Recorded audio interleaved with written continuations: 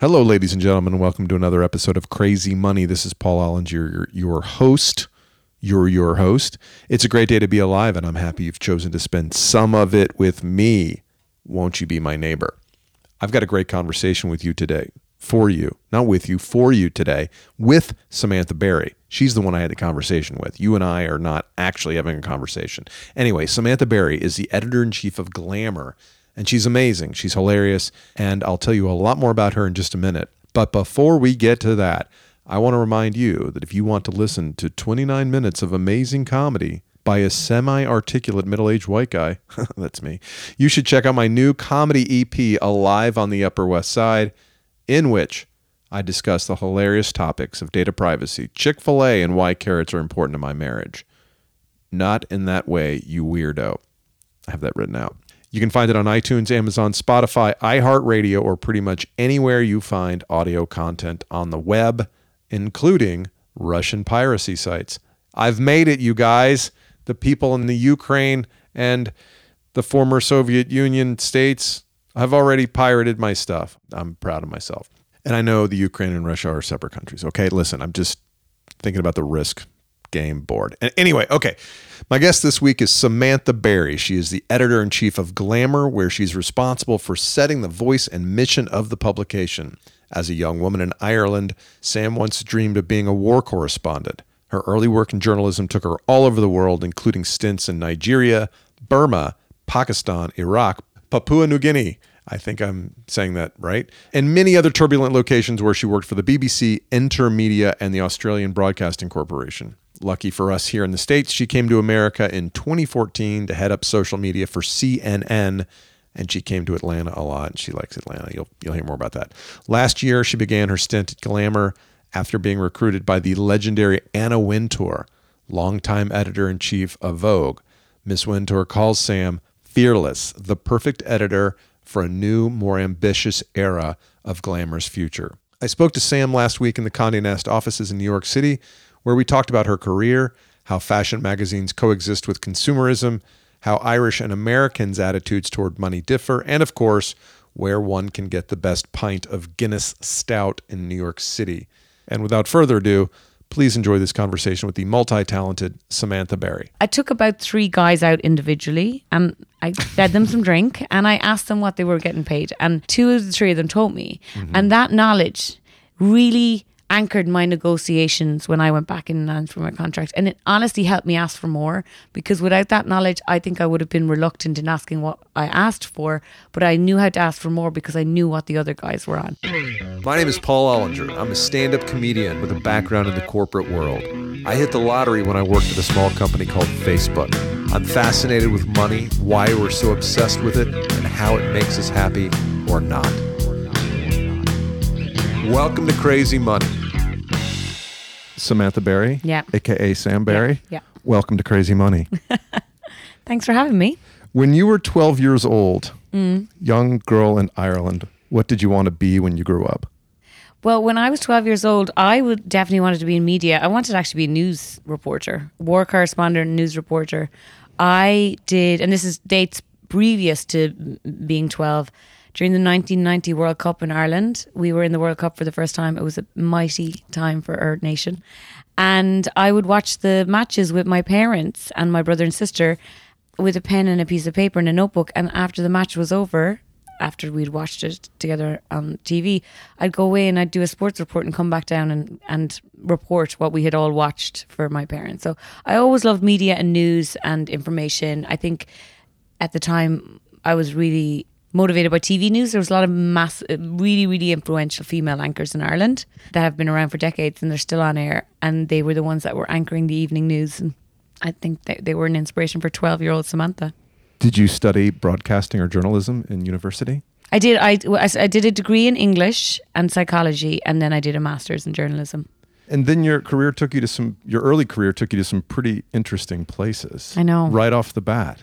I know. Well, I started in radio in Ireland, which is like overnights and doing the news for 4 people that are listening at 4 a.m. in the morning. So very proud of that. And also terrified because it was my first job. Yeah. And being one of 2 people in the newsroom overnight, because you do those unsociable hours.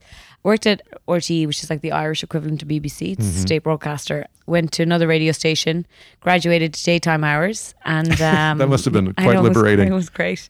Actually, when I went from RT, and I talked about this a little bit earlier to a group of students that came to see me, when I went from my first job to my second job, I actually took a pay cut because I wanted to do journalism I was more proud of. When I was in my first job, I was one of the younger women and I was getting the fluffy kicker stories, and I would be sent to the science fair to talk to the kids, and I really wanted to do some meteor stories. So in order to do them, I think I moved to a different radio station, and I also took a significant pay cut. And I remember thinking about it at the time, going, this is, even in my early 20s, this is going to be hard, but it's a longer term trajectory I'm looking at. Right. Did you feel like on the overnights that you could learn and make mistakes? Yes. And nobody would notice. You know, I thought I could learn and make mistakes and nobody could notice, but every time I mispronounced somebody's word, there was a letter that came in. So people are, I think I absolutely, and you know, that's one of the things I say to younger editors or in any industry. Sometimes in the unsociable hours, you can really find your feet, and you can make the mistakes, and it's not glaringly prime time in whatever industry you're in, and you get a bit more leeway to kind of find your feet. Today we call that podcasting. Yeah. I'll be mispronouncing plenty of words today. Yeah, good. I'm about to get to my first one, Papua New Guinea. Papua New Guinea. Yeah. PNG, you can call it for short. PNG. Yeah. I was in Papua New Guinea for ABC, which is the Australian Broadcasting Corporation. And I went to work on a radio project initially. So work with 18 different radio stations locally in Papua New Guinea, which is honestly one of the most fascinating places in the world. It has, I think, 800 different languages. Wow. Parts of Papua New Guinea and people that were only discovered in the 70s. It has... Let's convert them. I know. I know. Send them some missionaries. Right? It was interesting because it had been a colony in Australia for years. So they had the infrastructure of media already there. But Australia had left in the 70s.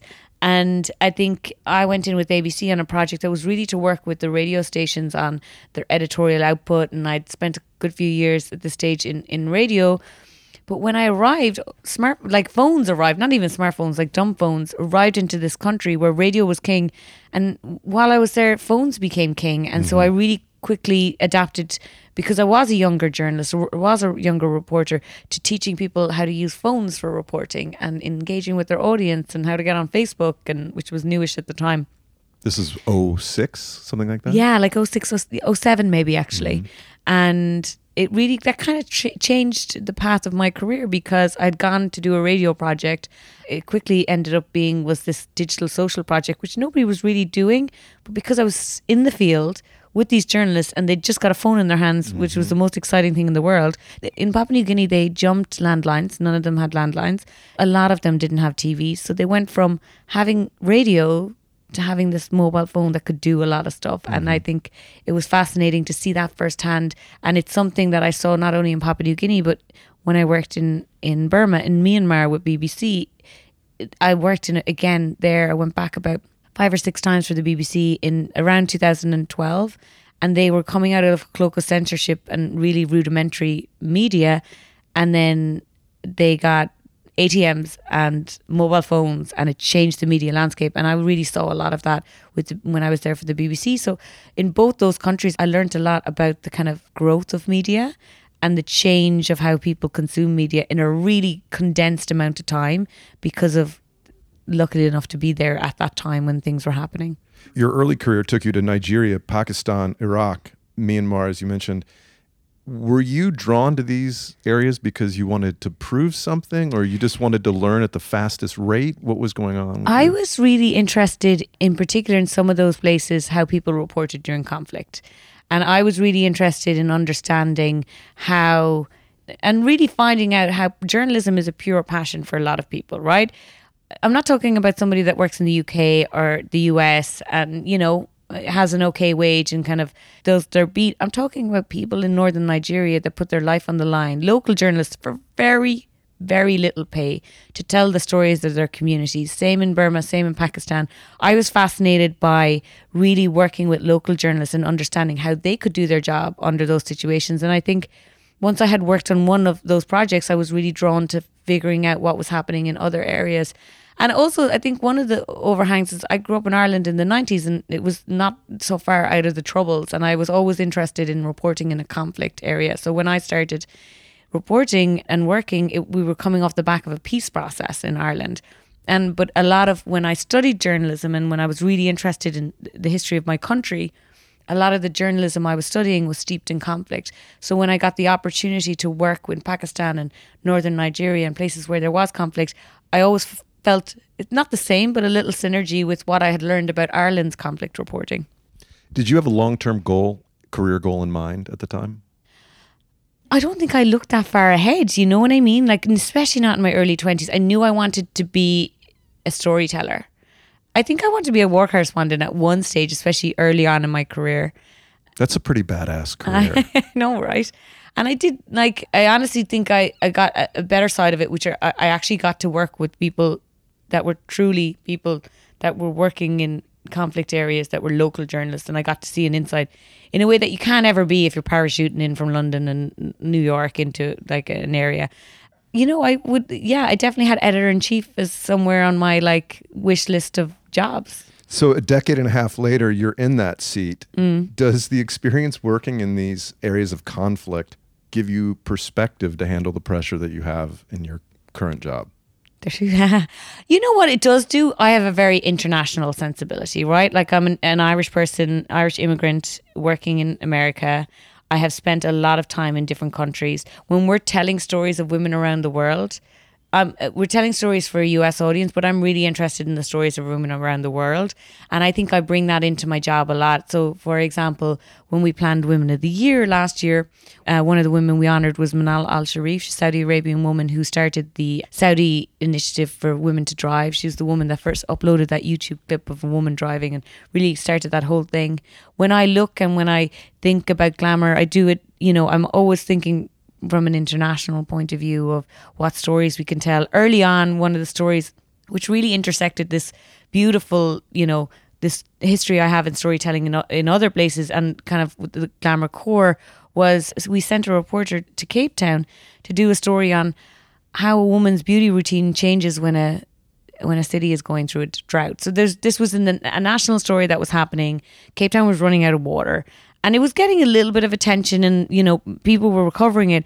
But I think it was about 2 or 3 weeks after I started this job. And I was like, well, why we need to cover this from a glamour lens, right? And that's what I'm thinking about all the time. And beauty and fashion is a big part of what we do in this brand. But when we asked the reporter to go to Cape Town, figure out how women actually have a beauty routine when they have no water.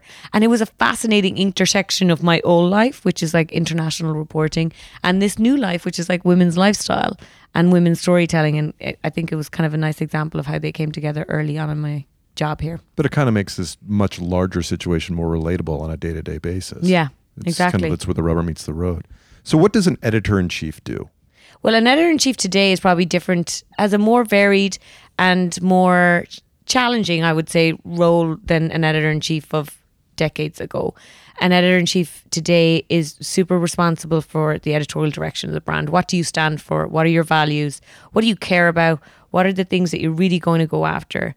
I think that's always been an editor-in-chief's job, and I think it's as important, or if not more important now, because we have a lot of younger consumers that will only consume media that they think reflects their values or is an extension of themselves. So for me, that's a big part of the job. What's our North Star? For us, it's our mission statement is for women a substance with something to say, and we're really about a safe place of telling women's stories, whether that's fertility or finances or the choices they make in beauty and fashion or being inclusive and diverse. That's a big part of what we're doing. You know, a big part of editor-in-chief's job is going out and talking about the brand, representing the brand. My job kind of spans across digital and social, and when we're doing print on occasion and a big event like Women of the Year. So it is a very varied, very varied job. Are you responding to the zeitgeist, or are you helping to create it? I think it's a bit of both, honestly. I think you can't be dictated by, you know, what you think will scale or what you think people will click on. As an editor, you need to make decisions on things that sometimes won't scale, but are really important. So for us, you know, and sometimes you're surprised when they do scale and you're really happy. Like for us, there's a couple of things we do that are just the core of our brand, whether it's how we cover the 2020 politics through the lens of women, whether it's our coverage of women's reproductive rights. And then you have things that you're not sure that will scale, but they ultimately do, and they're really important for your brand. We've done a lot this year around fertility. Our audience are women in their 30s. And what we've found in those conversations we've been having, and we've done a lot of essays and as told tos, is that these women, both our audience and these women that we ended up writing for us, just had so much they wanted to say about miscarriage, about fertility, about IVF, about egg freezing. And what we did initially, we wanted to do that because we thought it was important for the brand, but it ended up being actually a big success for us. So it's a matter of gut versus data and finding that It's a little balance. balance of both, Right. yeah. Yeah. So there's a scene in a Sex and the City episode, or maybe it was the movie, and I apologize for my very dated references. That's fine. But I'm a middle-aged. I love a bit of reruns of Sex and the I'm a City. middle-aged man. Carrie Bradshaw is lamenting her financial troubles, and then she realizes she owns $30,000 worth shoes. of Manolo Blahniks, right? What role should magazines and taste-making publishers play in shaping the way America thinks about money and material goods? Yeah, it's a really interesting question. So I'm going to step back a little bit and say, like, I came into this world 18 months ago and was very clear with the fashion team and our editorial team. Our fashion is about being accessible and diverse, and we're really going to do a lot of coverage of sustainability. So we talk to the Rent the Runway women a lot. We talk about sustainable fashion. We also talk about accessible fashion. Like, glamour is not a title that it's meant to be super, super aspirational when it comes to those things. But we also, on the flip side of that, we have been having a huge frank discussion with women about finances, about how they spend, how they invest, how they negotiate. And what I would say is, like, everybody can treat themselves, but understand how that fits into your whole spending and money picture as a whole, because I think that's really important. My first print issue as an editor-in-chief was the money issue. I've been very open about talking to women about money. We partnered with CNBC, which is kind of maybe an unusual partnership for some people, CNBC and Glamour, but it's because we've been having these conversations around women. And we want women to be able to treat themselves, but we want them to be able to do it in a way that makes sense for them, their overall financial picture. If I have this right, you had an issue that featured clothing only $500 and Less. under. Yeah. Well, my first day here, I walked into a run through, and I think the first, as somebody that hadn't come from a fashion background, run through is when you have like racks of clothes and the stylists and the mood board and the photographer, and we were picking clothes for the April cover, and the first question I asked was, how much is that? And now when they come, and it wasn't necessarily a question they'd been asked before, and now when they come in, they have post-it notes of how much everything costs on the clothes, because it's good Irish girl, that's the first question I ask when I look at something, how much it costs. And I think I had done so much research before getting this job on who the glamour woman is, how much she spends on fashion and where she is in her life, that it was realistic for me to put everything less than $500 in, especially in that money issue. If we're going to have a frank conversation with women about money, we're going to show them really, really, really great fashion under $500. So how do you make the topic of money interesting and accessible? Sexy. Well, yeah, I know. No, that's my job. That's right, what I'm okay. doing. Sexy money. So here's one of the things we did. That's what I should have called it. Damn it. See if that URL is right, available. I know, right? Trademark. So one of the things that we did, first of all, I think you have to feel like you're bringing people into the conversation.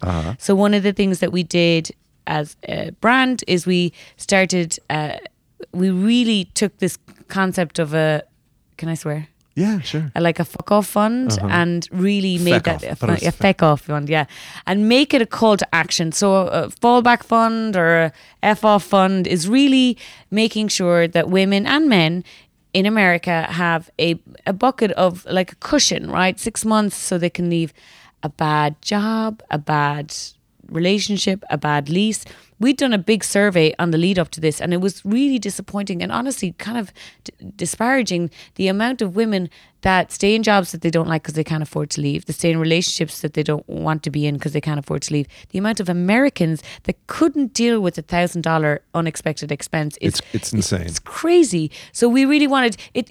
You can lay that all out and we can be all catastrophic, but rather than doing just that, we wanted to say, here's what you tangibly need to do. So we did the call to action of the fallback fund, and we've had so many people reach out to us about since reading that, they've really been that's where they have invested their time. Like, can I take away that expense this month so I can put some money into my fallback fund? So that's one thing we did. As an editor, personally, I was very honest about my complicated relationship with money, about the times that I lived paycheck to paycheck. In my 20s, that I wasn't as confident as money as I am in my 30s. In the lessons that I learned about, I talked about the Salary Whisperer Network, which is something that what's that about? Yeah. So the Salary Whisperer Network we did a story about it, and it was hooked off a personal experience. So when I moved over, I went from the BBC to CNN. UK and US wages differ, especially in media. And so I really did negotiate for myself on my first contract at CNN. And the second time, when I was going into my contract negotiations, before I went in, I needed to understand what like the EPs, executive producers, and the VPs were making. And so I took about 3 guys out individually, white guys, and I fed them some drink, and I asked them what they were getting paid. And white guys love drinks. Yeah, 2 of the 3 of them told me. And that knowledge really anchored my negotiations when I went back in and asked for my contract. And it honestly helped me ask for more, because without that knowledge, I think I would have been reluctant in asking what I asked for, but I knew how to ask for more because I knew what the other guys were on. And so the Salary Whisperer Network is this concept. It doesn't mean to tell every Tom, Dick and Harry and put it on Facebook what you earn. It means that you have a trusted group of friends and family in your industry, men and women, that you feel comfortable sharing where you are financially, and you have a network where they can give you a litmus test. Are you really getting your market value for what you're worth, right? Well, I know somebody in this place that's on that similar level, has similar experience. I think you're really being underpaid, or you know what, you negotiated really well for yourself, because knowledge is power. Like we tell women all the time to go in to negotiate for themselves, because women should and have to ask for more, because they don't honestly ask enough. And I know that as a manager of men and women, my time at CNN, that the guys would always ask. The data bears it out. Yeah, and the data bears it out. And nobody's going to give you money unless you ask for it, right? But asking for it is one part of negotiations. Knowledge is a huge part of it. And vision is the third part. But the knowledge of knowing what's your market value, what are other people in the industry, what are other people in the company, what are they getting paid? Like, if you're swimming in the dark with your negotiations, you really put yourself on the back foot. So the Salary Whisperer Network for us is really opening yourself up to have that little group. And honestly, to get that information back, you got to be vulnerable and give it out. Like you've got to, it's a sharing community. Quid pro quo, Dr. Lecter. Yeah. There's also sites like PayScale that have aggregated millions of people's personal income based on industry position, tenure, and all that kind of stuff. I don't know if there is. I've looked at those. I think, honestly, especially if you're in an industry where you can talk to people in the same industry, you're going to get some better data face to face with people if you can. Sure. That's interesting. So since you brought up negotiating for a position, you hire a whole bunch of people. Yeah. Somebody comes into you and says, I know my colleague is making more. Yeah. How do you respond to that? I try to democratize. Like I really, as a manager, try to figure out how much everybody is paying and really make it as fair as possible. That is, if I'm personally out there advocating for other people, that's a really important thing for me.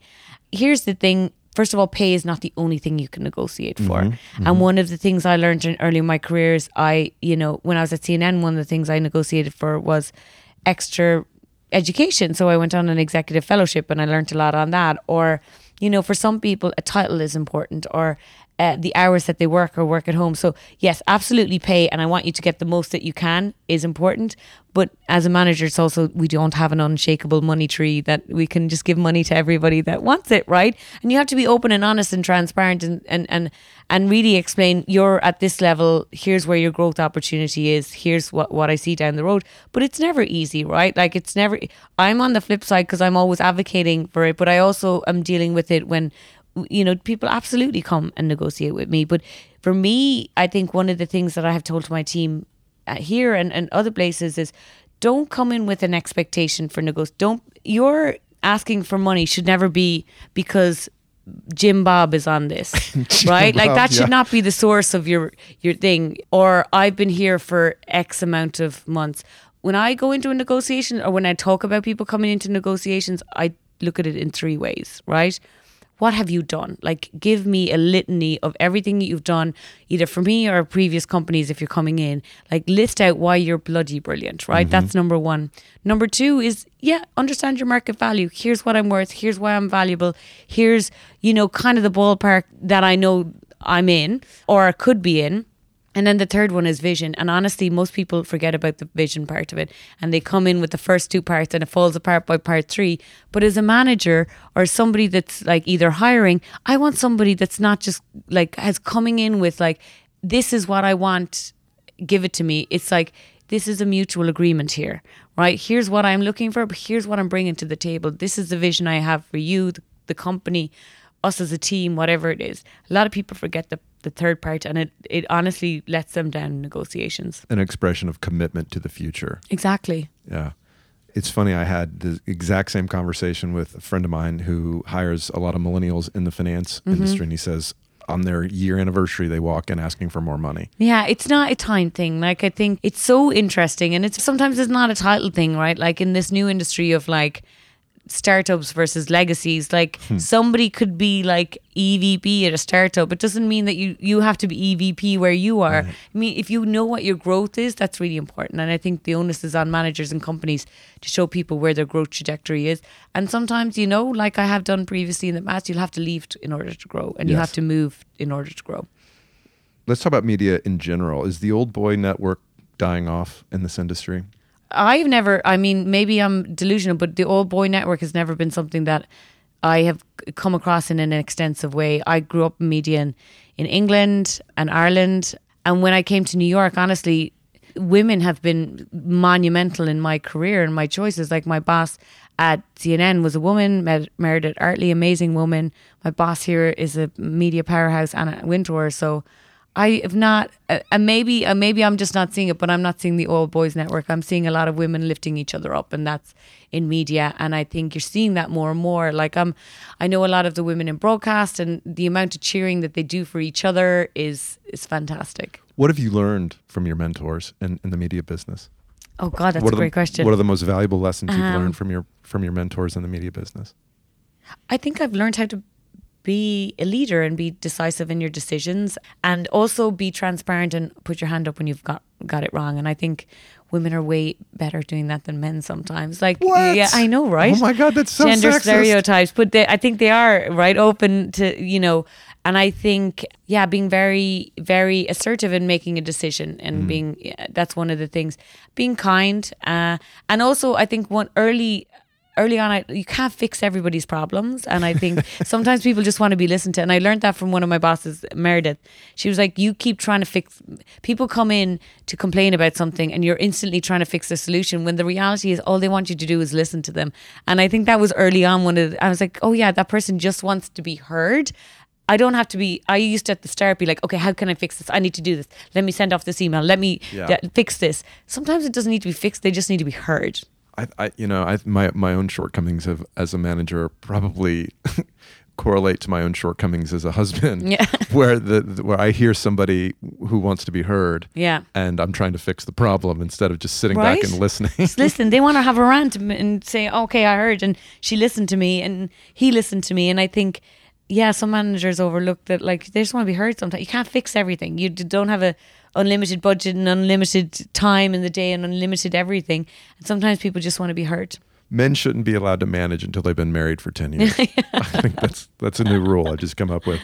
What kind of work environment do you want to create for your team? For me, it's really about like fostering young talent, right? Like, I want people to feel like they're heard.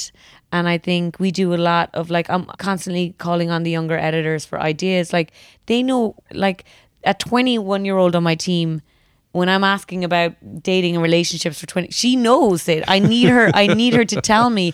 Or when we're talking about fashion, like it was so interesting. Like, even just the basic, we were talking about the beauty awards recently. We did a huge thing around beauty awards. It's a big event for us every year.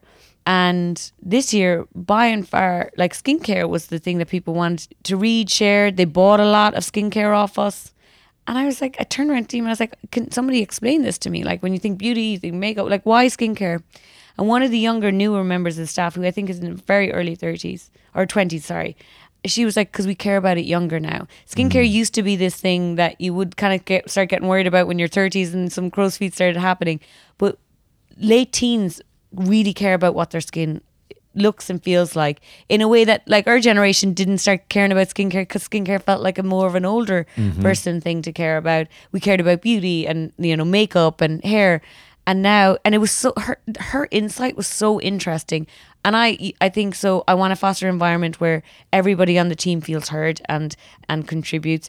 And honestly, I've said this before, like I want, I imagine that some of the people that work for me now will be taking over the world, or I'll be working for them someday. And that's the kind of environment that I want to foster. My dermatologist told me recently that I need to, quote, step up my sunblock game, bro. Sunblock is really important. Well, I'm Yes. factor 50 every day, like SPF 50. I have very Irish skin, God so bless you. I'm going out in the winter fully covered.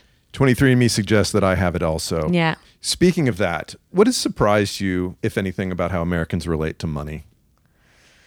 That's a great question. Be honest. I think Come on, say it. Here's the thing. I think, I grew up in an Ireland I was a Celtic Cub. Do you know what a Celtic Cub I is? don't. So Ireland had gone from this quite poor country to a very prosperous country in a very short amount of time. It was called the Celtic Tiger. yeah. Money everywhere. I was a Celtic Cub, which meant the second I got to university, they were handing out credit cards like it was like candy, right? And what was interesting is the generational shift, because my parents' generation would not buy something on credit. They would not, like that. You just don't do that.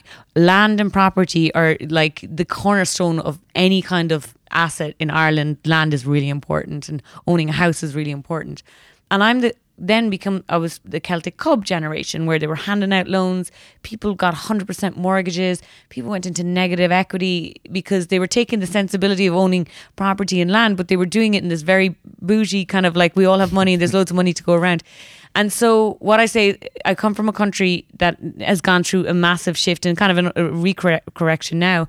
And I think in America, there's probably more of a credit sensible culture than other countries. Like I think in a lot of European countries, there's much less of a credit culture. And I think, but the positive is there's almost more of an openness. Like if you're in London, Britain, nobody's talking about money. Like it's very non-British to discuss. It's very un-British to be talking about money, right? And I think at least with coming here, that especially lately, there's more of an openness to talk about money in a frank way, the good, the bad, and the ugly. Mm-hmm. When you meet a fellow adult in Ireland for the first time, do you ask, what do you do? No, that's a very American thing. No, maybe it's a New York thing. That is not your opener. It is a very American opener. Like, what do you do? Like, it's very straight. Like, what do you say? Well, my thing is, Who are your people? I know. How many centuries have you lived on your land? We have a chat about the weather. You start with the weather. Mm-hmm. You don't go in with that question straight away. It's interesting. And when I moved to America, I was like, are they trying to define me immediately off my role? Because in Ireland, it's more about the stories and the conversations, and you ease into it. I think in Ireland, and it's a very you'd get a very kind of almost allergic reaction to somebody immediately coming in. The first thing they ask is what you do, but it's quite American to do that, isn't it? Well, or is it very New York to do it? I don't know. I think it's very American. I think it's certain. We moved back to the Southeast. I've lived in New York twice, LA twice, San Francisco, and then I took my family back to where I grew up in Atlanta. Yeah. And there was this, where did you go to high school? I mean, that's ridiculous. Well, it's kind of, my argument to my wife was, it's not about them trying to find out who your people are, if you have any money. It's about, who do we know in common? Yeah. What can we? It's an easy way. So in Ireland, we're related to everybody, or we've made out with them. So like, there's no degrees of separation there. You don't need to put it down to your job or your high school. Like everybody's related or has had it's something. But yeah, maybe that's it. I love Atlanta. I spent a lot of time there with CNN. Oh yeah, is Ireland a less materialistic society? It's probably different, right? Like I think probably. In America, it might be more about, these are sweeping generalizations. I'm not afraid of those. It may be more about things. In Ireland, it's probably more about land and houses. You know what I mean? Property is it's materialistic. Property is still a big thing in Ireland. It's not about the logo on your sweater. No. Ireland is more about property and travel. And here, materialism takes many different forms. Okay, on a scale of 1 to 10, please rate the following attributes of your job. Oh, Jesus. Okay. Meeting amazing people. Wait, 1's what? Bad. And 10 is really 10 good. 10 is good. Okay. And this is not a cumulative score. Each Okay. of these is a discrete rating. Okay. Meeting amazing people. Oh, 10. Mentoring smart young professionals. Like 8 or 9. So not as... Okay, never mind. I'm not going to analyze them. No. Shaping social conversation at scale. 9. Making good money. 9. Free clothes. That's lower down my list, like 3 or 4. Okay, that's good. What other positive attributes would you tell me about your job if I asked you how you liked your job? But I would never do that because that would be rude. No, it's fine. I just, in a really cheesy way, like I love telling stories about amazing women, and we do that all day in video and social, and women, we're deep in planning of the Women of the Year, which is honestly a highlight for me every year. Like last year, I got to go on stage and honor Janelle Monáe and Viola Davis and the Larry Nassau gymnast survivors and the Parkland girls and a 90-year-old park ranger.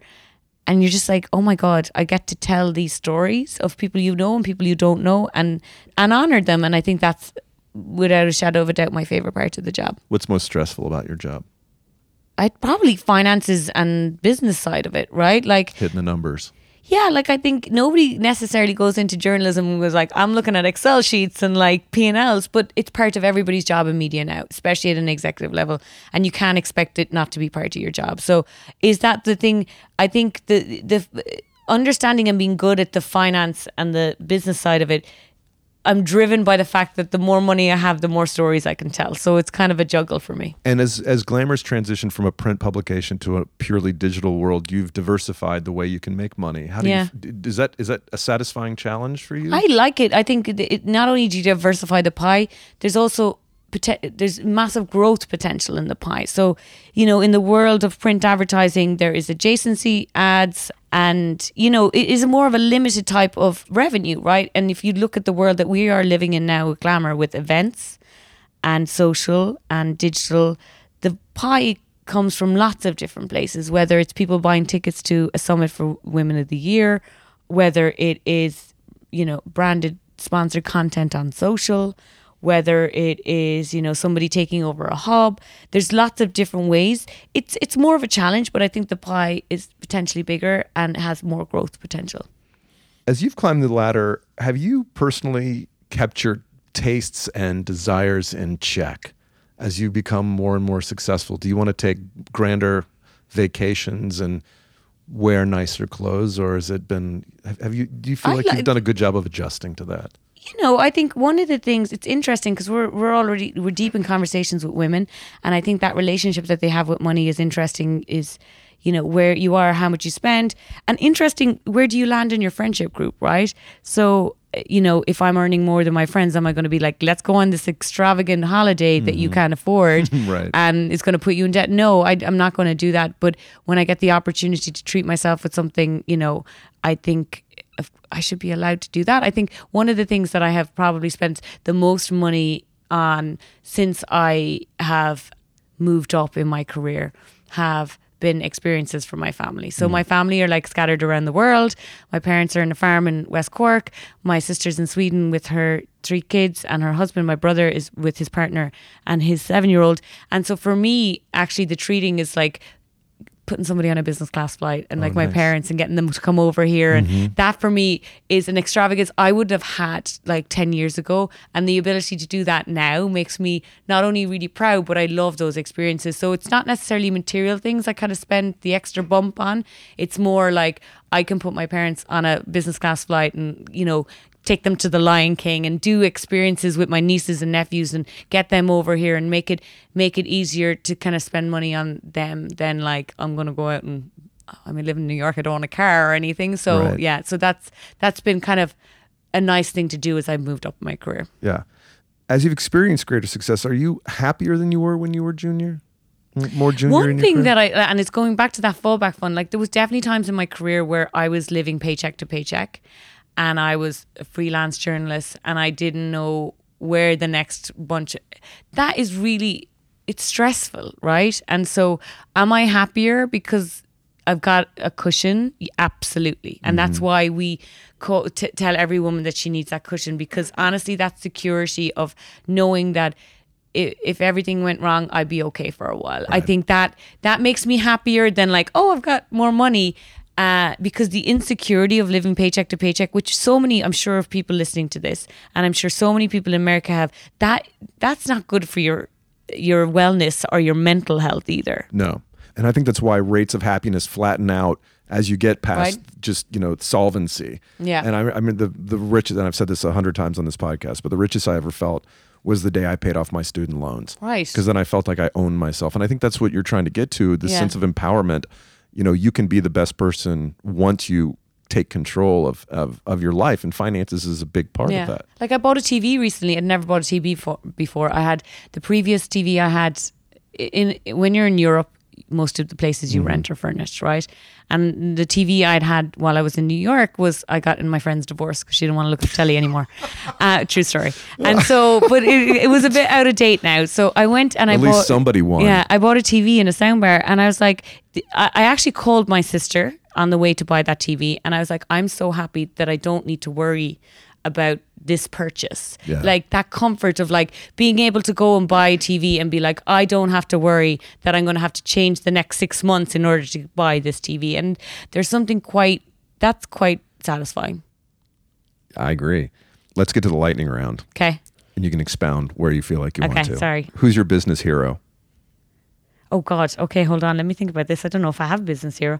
Who's my business hero? You don't have to choose Okay. between your two fabulous mentors. I know, right? No. But if you want to, Yeah, let's go I mean, ahead and do they are that. two. Yeah, I mean, my two female powerhouse bosses that I've had recently. The one I have now, Anna Wintour and Meredith Artley. They taught me a lot about business and editorial at the same time. They're really strong. So those two. What's it feel like when Anna Wintour calls you and says, "I want you to come work for me"? Great. Like who wouldn't want to work for her, right? She knows everything. So It's gotta feel amazing. You're going to learn a lot. Yeah, great. But that wasn't one of the questions. But okay, what is your favorite font? Oh, what's the Glamour font? I think it's kind of It's a personalized Glamour font. Glamour font is my favorite. Glamour font. That's the name of the font. I will find out the name from the creative director for you, but it is it's like our own personalized font, Okay, we'll get it. custom font. for Don't go Glamour. looking for it on your. No, you can't find it in your Word doc. Right. Okay. Who's your favorite comedian? Oh God, I'm going to say this is a kind of a rant. There's an amazing writer called Lisa McGee who's written this series called Derry Girls, and she's fantastic. And Aisling B, another Irish comedian, who's about to star in a Netflix series with Paul Rudd. She's awesome. And Ali Wong, I'm a big fan of late. Big fans. She's amazing. Okay, Kardashian Jenners, icons of female empowerment or harbingers of the apocalypse? Icons of female empowerment. We've been covering the business side of the Kardashian Jenner empire, and we're fascinated by the businesses of beauty that they have built and fashion. So we really look at them through that lens. What is your most elaborate indulgence? Travel. Best value restaurant in New York City? The Hudson Hound. It's a pub. It's got great Irish food. How's the wine there? Good. Most pubs have horrible wine that they leave out. It's not bad behind the actually bar. for a Yeah. pub. Yeah. It's really good, but the pint of Guinness is good. Nice. Who pours the best pint in New York City? Hudson Hound. Okay, there you go. Most expensive item in your closet? I bought a dress from Carolina Herrera for Women of the Year. And you know what? That was a huge event. And I had to take a minute to go, oh my God, am I spending this much money on a dress? And I did. And it's in my wardrobe and I absolutely love it. And it signifies a big night for glamour for me. So yeah, that one. How many times have you worn it? The once, I know. What am I going to do? Do you have any event you want to wear it to? Anything? I would love to. We need to talk about that. If you had $25,000 that you had to spend on a holiday, where do you go? See, I love to travel. Okay, let me think. With 25,000, you know what? I'd probably like rent a villa in the south of France and like near a vineyard and bring a load of friends. Sounds amazing. When are we going? I know, right? $25,000 to donate to any charity. Which would it be? So I actually work with a lot of charities. So it would be around girls' education. I'm on the board of Room to Read, which is a charity that does girls' education. I just did a load of work with Concern, which is a huge global charity, and actually went to Malawi with them to see the work that they've been doing with women. But it will be probably one of those, and it will be around women and education. What accomplishment, career or financial, are you most proud of? I think probably I think I'm really proud of getting to the position I'm in an untraditional route, coming into, New York is a hard place to make it sometimes, but it feels pretty nice when you're doing well. I think there's a song about that. I know, right? Frank Sinatra, he stole my line. Is there anything else you want to mention before we log off here? Women of the Year is going to be in November 10th, and we have tickets for that. I think so. Coming to the back end of the year, we're deep in planning for something special around fashion for September. So stay tuned. When's this out? Stay tuned for that. Next week, actually. Okay, so we're deep in September is a big month for everybody in this building. There's lots of planning into the September books. We've got a big September fashion-centric digital cover and a big package that is something true to Glamour's heart around fashion coming out. So stay tuned for that. I think everybody will enjoy it. We're deep in planning. We're doing a money podcast with women and money as well. That should be coming out in the autumn, fall. And then also we're deep in planning for Women of the Year, which we're doing events on the lead up, but the actual summit for where people buy tickets, that's in November 9th in New York, and then November 10th is the actual awards night. Are tickets on sale yet? They will be on sale on August 1st. And they can find that at glamour.com? Yeah, glamourwomenoftheyear.com is the standalone site, but if you go to glamour.com you'll be able to find them. Awesome. Thank you so much for your time. Oh, wait. Oh, yeah. Oh yeah, so yeah, and like, oh yeah, sorry. And then also because we have been talking about finances and money so aggressively. One of the things that we wanted something tangible that people could hold on to. So we did this whole package around that extra 10K. So how do you get that extra 10K? How do you negotiate for it? What's the side hustle that you can do for 10K? To your point earlier, when you talked about happiness, we actually we talked to a lot of people about what's that 10K bracket that people are happiest on and with. So you can check out that 10K package on Glamour. And that's on the video series? We have a video series around that as well. And we have a video series around what women spend their money on called Honest Accounts. Yep. And so women take us through what they've spent money on. The first one was interesting. One of the first ones we had up on the site was she took us through, I think she was making maybe in the range of like 50,000 a year, and she was like, I spent $400 a month on weed and it's my favorite purchase. So we go through you gotta know where you find exactly happiness. right. So we go through, and that's really honestly quite insightful and fascinating. And we talk to everybody from somebody that earns like 28 grand freelance to somebody that's in the high six figures. So it's interesting to see what those women spend their money on. Well, I love to see you having those conversations about money and giving people the opportunity to think through what they want from it. That's what we're trying to do here too. So thanks a million. Thank you for your time, Sam Barry. So Thanks. Nice to meet you. You too. Lovely to meet you. Take care. That was the wonderful Samantha Barry of Glamour. Samantha, thank you for your time. I had a lot of fun talking to you.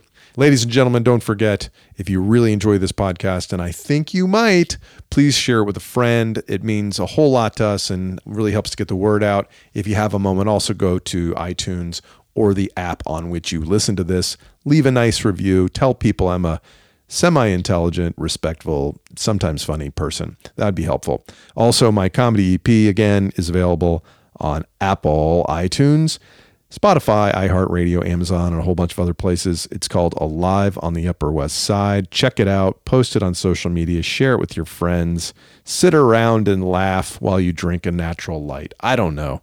Have a great day. See ya.